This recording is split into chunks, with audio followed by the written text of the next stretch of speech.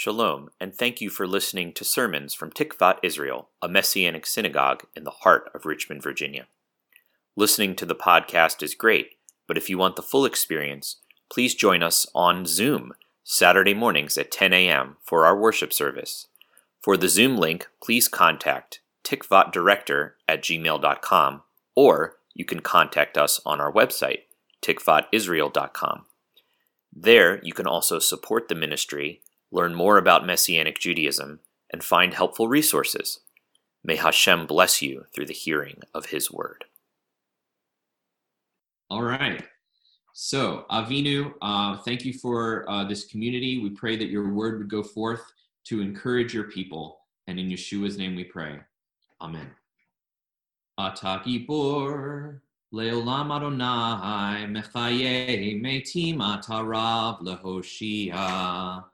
Mechalchel chayim bechesed, mechaye metim berachamim rabim, somech noflim berofei cholim, umatir asurim, umekaye emumato lishanei afar, michamocha ba'al gevurot, umidome lach. Melech memit chaye matmiach Yeshua mi chamocha al harachamim zocher yitzroav lechaim berachamim v'ne'emar ata lahachayot metim baruch ata Adonai mechaye hametim. You are eternally mighty, Lord. You give life to the dead and have great power to save. He makes the wind blow and the rain to fall. He sustains the living with loving kindness, and with great compassion revives the dead. He supports the fallen, heals the sick, sets captives free, and keeps his faith with those who sleep in the dust. Who is like you, Master of might, and to whom can you be compared? O King, who brings death and gives life, and makes salvation to grow. Faithful are you to revive the dead. Blessed are you, Lord, who revives the dead. So, if you would like to respond in the chat, I'm wondering, what is this prayer that I just did, and where does it come from? Any ideas? So, chat, send it out to everyone if you have a clue. All right. What is this prayer? Any guesses? I'm not seeing anything yet. Yes, Ata Gibor from Scott Moore, also known as the Gevura or Gevurot. This is a quote from the Koran Siddur, and it is from the central and oldest part of the synagogue prayer, which is the Amidah, or the standing prayer. And it's the second prayer of the Amidah, the divine might, Gevurot, or Ata Gibor. And we do this. This is done in normative synagogues all around the world. And we did it earlier today. I did a kind of a different tune just to kind of see if you recognized it. But Wein, our cantor for the day, he actually did this. Did you remember? Thumbs up if you remember this prayer, him doing that just a few minutes ago. Right. And so this is a very cool prayer. It's part of the weekly Amidah. It's part of the Shabbat Amidah, the standing prayer, and it goes back to possibly even the Second Temple period in the time of Yeshua himself. That is, Yeshua may have uttered this prayer standing in the sanctuary when he walked the earth over 2,000 years ago. So it's very cool. And what is it all about? Life from the dead, right? Resurrection and a hope of a positive outcome after we leave this earth. This is a part of Judaism. Even the non-Messianic variety, this is a part of our shared Jewish faith. And it's first expressed in the Hebrew scriptures, the sacred writings to the Jewish people. Here is a quote from the JPS Guide to Jewish Traditions. This is not a Messianic book. And this is the quote. In here, I'm going to quote it for you. An explicit biblical formation of the doctrine of the resurrection of the dead occurs in the book of Daniel. Many of those that sleep in the dust will awake, some to eternal life, others to reproaches, to everlasting abhorrence. However, the most dramatic portrayal of this bodily resurrection is found in the Valley of the Dry Bones prophecy in Ezekiel 37, which envisions the future redemption of Israel. The famous Valley of the Dry Bones from Ezekiel is our special Haftarah portion for this Shabbat during Passover. You remember that? So we're going to take a look at it, a closer look. We read verses 1 and 10, and I'm going to read the narration and Ezekiel's lines. And let's have, how about Eric Friedman? Would you like to read the lines of the Lord? Would you be available for that? Certainly. All right.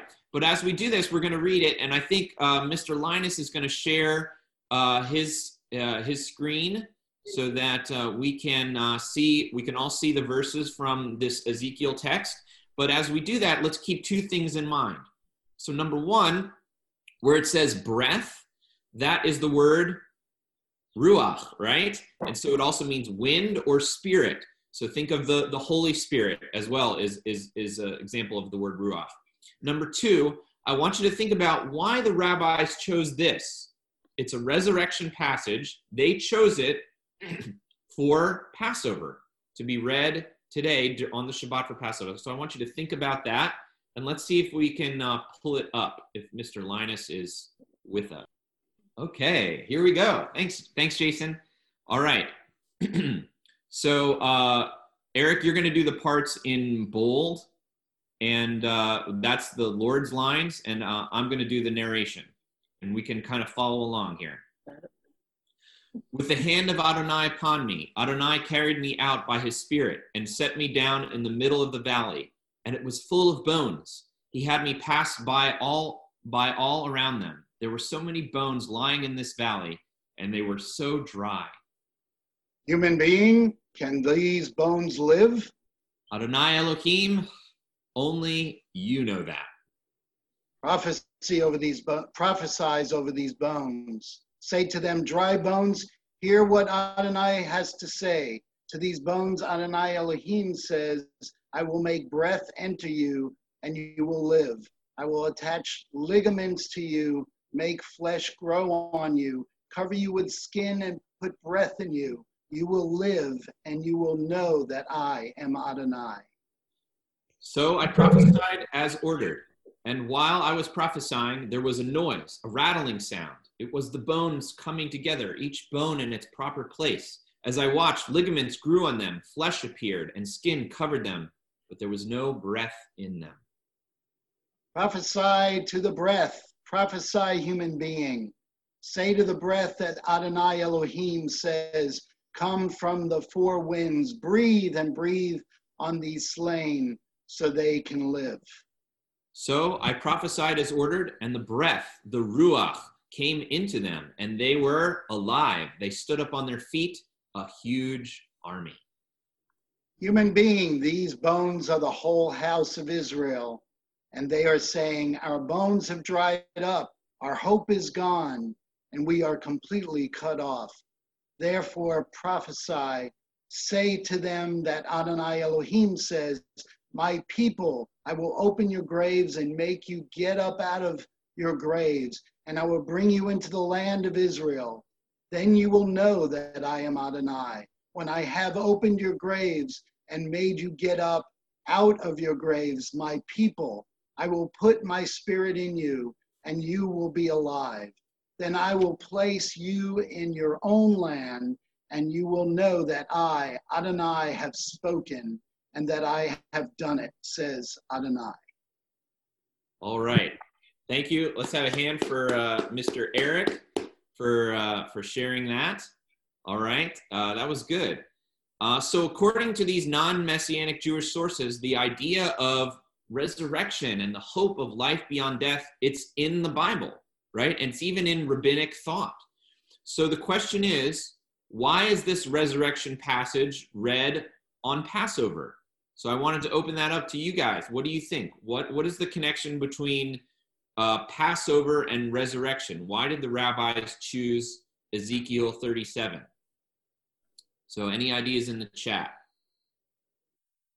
Okay, Andrew says, is it related to the Feast of First Fruits, Bikurim?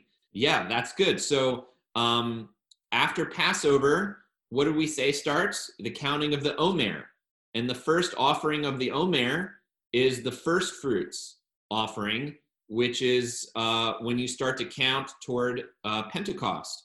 And that offering is related to resurrection. And it's still during the Passover feast because that lasts a week. So that's a really good connection, Andrew.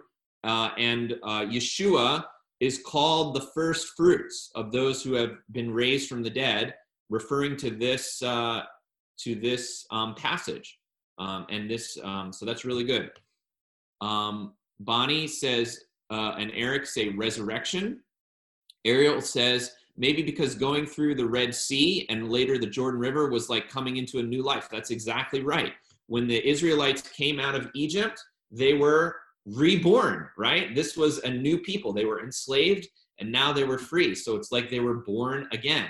And Tom Pope says returning to the land, right? Which is connected to not only Ezekiel, but also the purpose for us coming out, right? We came out of Egypt, not so just so we could be wandering the desert, but there's an old song that Sonia likes. He did not bring us back this far to leave us out, but he brought us this far to lead us into the promised land, right? How does it go? Okay. So we sing that a lot, right? So he brought us out to give us his Torah and to bring us into the land. So all these are connected to resurrection. And Diane says the blood of the Lamb, right? So that brings resurrection life. It brings new life, right? That's exactly right. Okay? So to sum up, we were reborn during the Exodus in a sense. It's a springtime festival, and that is also time when things are reborn. And there's a tradition, a rabbinic tradition that says that the binding of Isaac was during Passover, including a tradition that he actually died and was raised to life. And you see that in the New Testament, in the book of Hebrews, it says effectively he was resurrected because it was that kind of faith, okay? And the rabbis, of course, were not thinking about this, but Yeshua was raised on Passover. He not only died on Passover, but he was raised to life on Passover. So we have all of these. There is a born-again hope within Judaism. So what does that mean for you and me, right? Well, on Thursday night, I heard a narrative of someone who experienced their own transformation, just like Ezekiel was describing.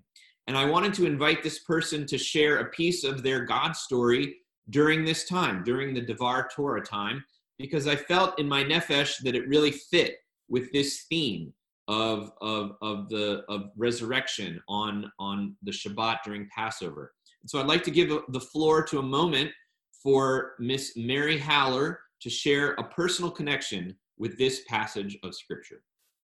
Thank you, David. There I was one day driving across the Willie Bridge, and I cried out to the God of Abraham, Isaac, and Jacob to give me strength. I didn't really ask for strength, but I needed it to get home. Honestly, I demanded to know where he was. I demanded to know right then because I needed him. As if I could just snap my fingers and boom, everything would be all right. I was broken. And in that brokenness, he touched me and he changed my life forever. He poured out from heaven what I didn't have. Before that moment, my future was uncertain. I was floundering. I was alone, powerless, and doom filled my soul. A day came when I was overwhelmed by the darkness that I had allowed to creep into my soul over years, to the degree that I could barely breathe. My life was dark. My work was not honoring to the Lord at all. I had nothing left to live for, nothing at all to draw any kind of strength from. But in an instant, I was strengthened. I wasn't too sure at that moment what had happened, but now I know. I had an encounter with the power of holiness from on high. I had met God. I really met him. His overwhelming kindness, his unfathomable love, his mercy, his grace, for the first time became real to me. It was as if he took my hand, as if he had picked me up and held me in his arms. That very moment, all my other gods had failed me. Hashem was now able for the first time to take his place in my life. Before my moment of desperation, all God was to me was words on a page, a character in a story. This God met me where I was. The God of Abraham, Isaac, and Jacob met me where I was. He pulled me from the depth of despair and gave me strength and peace to begin a new journey. And over the next few days, I read familiar scriptures with new eyes. I had a conversation with God, and I asked him to please reveal himself to me. I told him I was sorry for all the things that I had done in my life that caused him pain and caused pain to other people. I asked for forgiveness, for mercy, to continue my life for his good. I asked if he was Yeshua Jesus. See, I knew he was different. I was different. I didn't understand. I didn't know.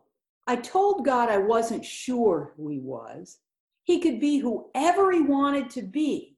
I just desperately had this thing. I wanted to know him, and he needed to know that.